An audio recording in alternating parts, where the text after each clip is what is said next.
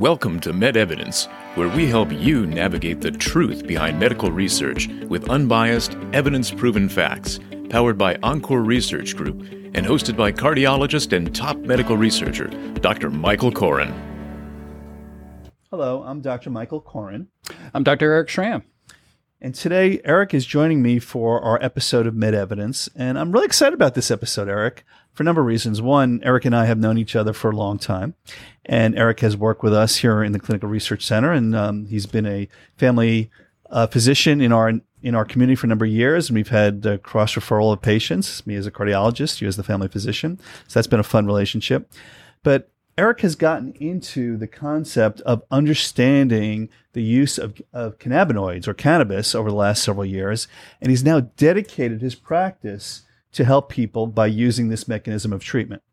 So I'm really interested in learning more from you and really taking a deep dive into this so you can educate me and other members of the MedEvidence family about how to use cannabis and what you've learned and how we can share that information to help people in the community. Great. Thank you. And thank you so much for having me on. And we've collaborated, since 2003, since I joined clinical research. So, we've had a lot of great opportunities to talk about research. And you're a fabulous researcher. And actually, that's one of the reasons I'm really excited about this conversation, because the reputation for cannabis is that it's not always evidence-based, and you're going to help us understand that. Exactly. So let's jump in. So let's start with the basic definitions for everybody. We hear about CBD, THC. Explain what that is to people. Great. So the cannabis plant, it's a very complex plant and has probably about 400 chemical compounds, but the important elements of the plant are tetrahydrocannabinoid, which is your THC, and cannabidiol, which is CBD. Now, a lot of times people say, okay, well, which part of that plant is the one that has the potential for intoxication? And I'll say, well, that's your THC component. Mm-hmm. The plant naturally makes one particular type of THC, which is delta-9, mm-hmm. but more recently, now it is being able to be produced delta-8. So it's kind of a very similar molecule. But those are the more potentially psychoactive compounds of it. The CBD, the cannabidiol, is not associated with any potential for intoxication, but has great potential benefits in terms of anti-inflammatory effects. Interesting. So just to explain the delta-8 versus delta-9, this is not the Navy SEALs, but it's actually what we call stereoisomers. And that means that it's the same molecule, but they can be mirror images of one another. And I guess it sounds like they have different effects depending upon which of the mirror images it is? Absolutely correct. So it's just a very slight change in the chemical composition. The reason that delta-8 exists is because it can be manufactured from CBD.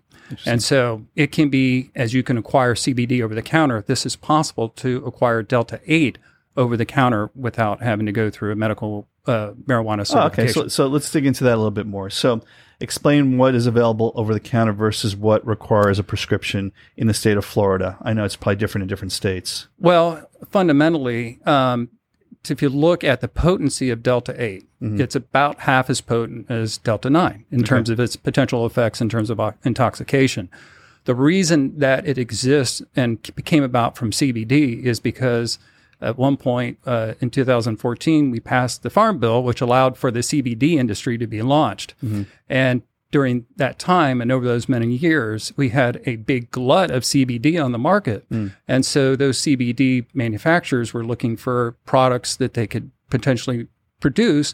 And Delta-8 was one of those products. So it evolved into that space because it categorically is derived from the hemp plant, mm-hmm. which has, by design, much less THC mm-hmm. than a traditional medical cannabis plant. So that was the big divider in the products. Got it. Now, in this area, we talk about terpenoids and flavonoids. So tell us a little bit what that means. Exactly. So one important part of the composition and the effect of the plant relates to terpenes. Terpenes are found in all plants. It's the oils that give it its scent. And taste.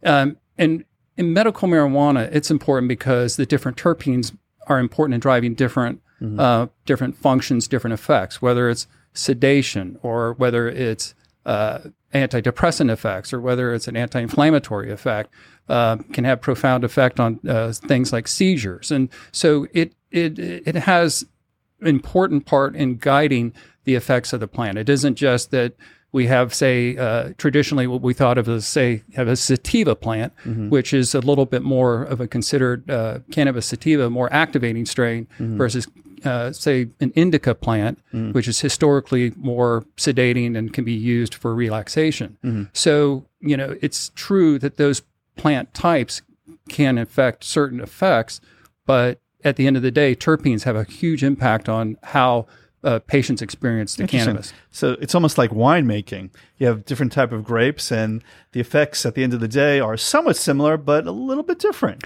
Exactly. And there is interesting, one can go on, you can go online and you can decide what particular strains suit you, whether it's a dessert strain or whether, it's a gas strain, or they have all these different types of strains for different types of effects.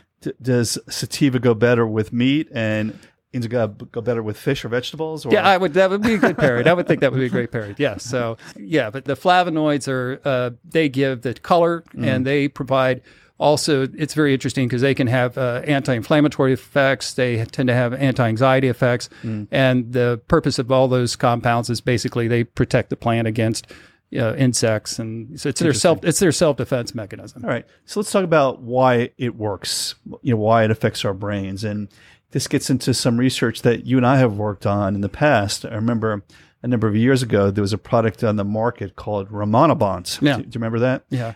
And that was a product that actually blocked a CBD receptor. And we all know that when you stimulate CBD receptors, you stimulate your appetite. Right. And the concept behind this drug was to block that receptor and reduce your appetite. Right. And it did, in fact, work to reduce appetite. And as I recall, people actually lost weight when they took Rimonabant. But it was actually taken off the market in many jurisdictions, and I think probably all jurisdictions at this point, because people became depressed. When they took this drug.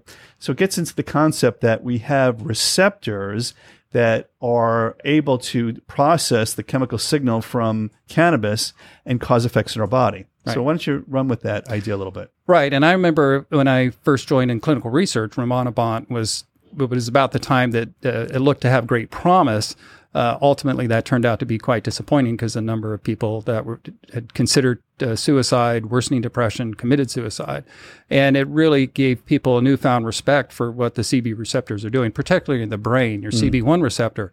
And so it, in fact, that it was a THC variant. So it was THCV. And, the question now is, as a synthetic, it had that problem. Now, the question is, well, if you get that from the naturally derived plant, is it possible that this in the future could be still looked at as a potential therapeutic product for weight loss that doesn't have the significant effects of mind-altering or potentially, mood-altering disturbances? And that's, hopefully, they might reconsider that as a possibility. Yeah. So explain CB1 versus CB2 receptors for everybody. Right. So CB1 receptor, the most important place it's found is in your brain.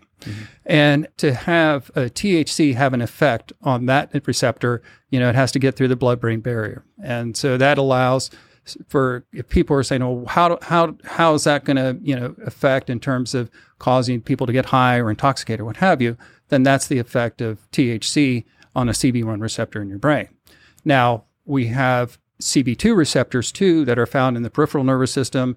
We have CB2 receptors that regulate a big part of our immune system, which is hugely important, because when people start looking at it and say, well, how does CBD, how does it do so many different things? Anti-inflammatory, can help your mood. It can do anti-cancer effects. And you're going to say because it's reflecting its effect on different CB receptors that we have all over our body.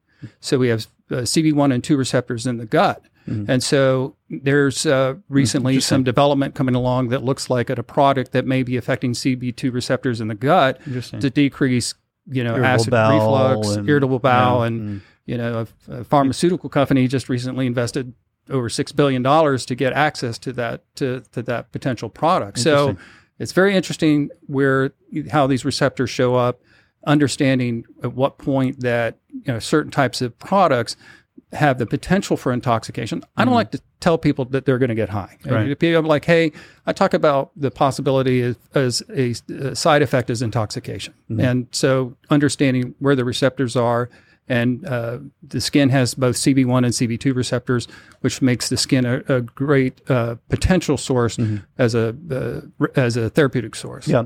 And for our audience, it's important for them to understand that if your body has a receptor, it can respond to that chemical signal. So our bodies are programmed to be able to respond to chemical signals, and there are receptors for a lot of different things, for adrenaline, for opioid analogs, and certainly we now know that there are many receptors for cannabinoids. Right. And we have we have two natural endocannabinoids called anandamide and 2-AG. And ananda is Sanskrit for bliss. So they figured this out. So we're hardwired for cannabis and to understanding why do we have an endocannabinoid system in the first place? And it's balance, right? This system evolved to provide balance to your whole body, whether it was the physiologic stresses, illness, infection. And so when you look at the potential benefits for cannabis, it spans a whole wide variety of disease states. So that accounts for the widespread receptor system. It's kind of the master, I call it, it's at the airport, it's the control tower. It's running everything and regulating everything downstream. So, Eric, thank you for those wonderful explanations. I think I'm ready to pass Cannabis 101 at this point. Oh, man, you are right on top of that, Mike. I'm ready for the exam. I love it. Okay. So let's take a quick break, and then we'll reconvene and talk about this from a clinical perspective. Who are the patients, and how do you approach them? Thanks for joining the MedEvidence Podcast. To learn more, head over to medevidence.com or subscribe to our podcast on your favorite podcast platform.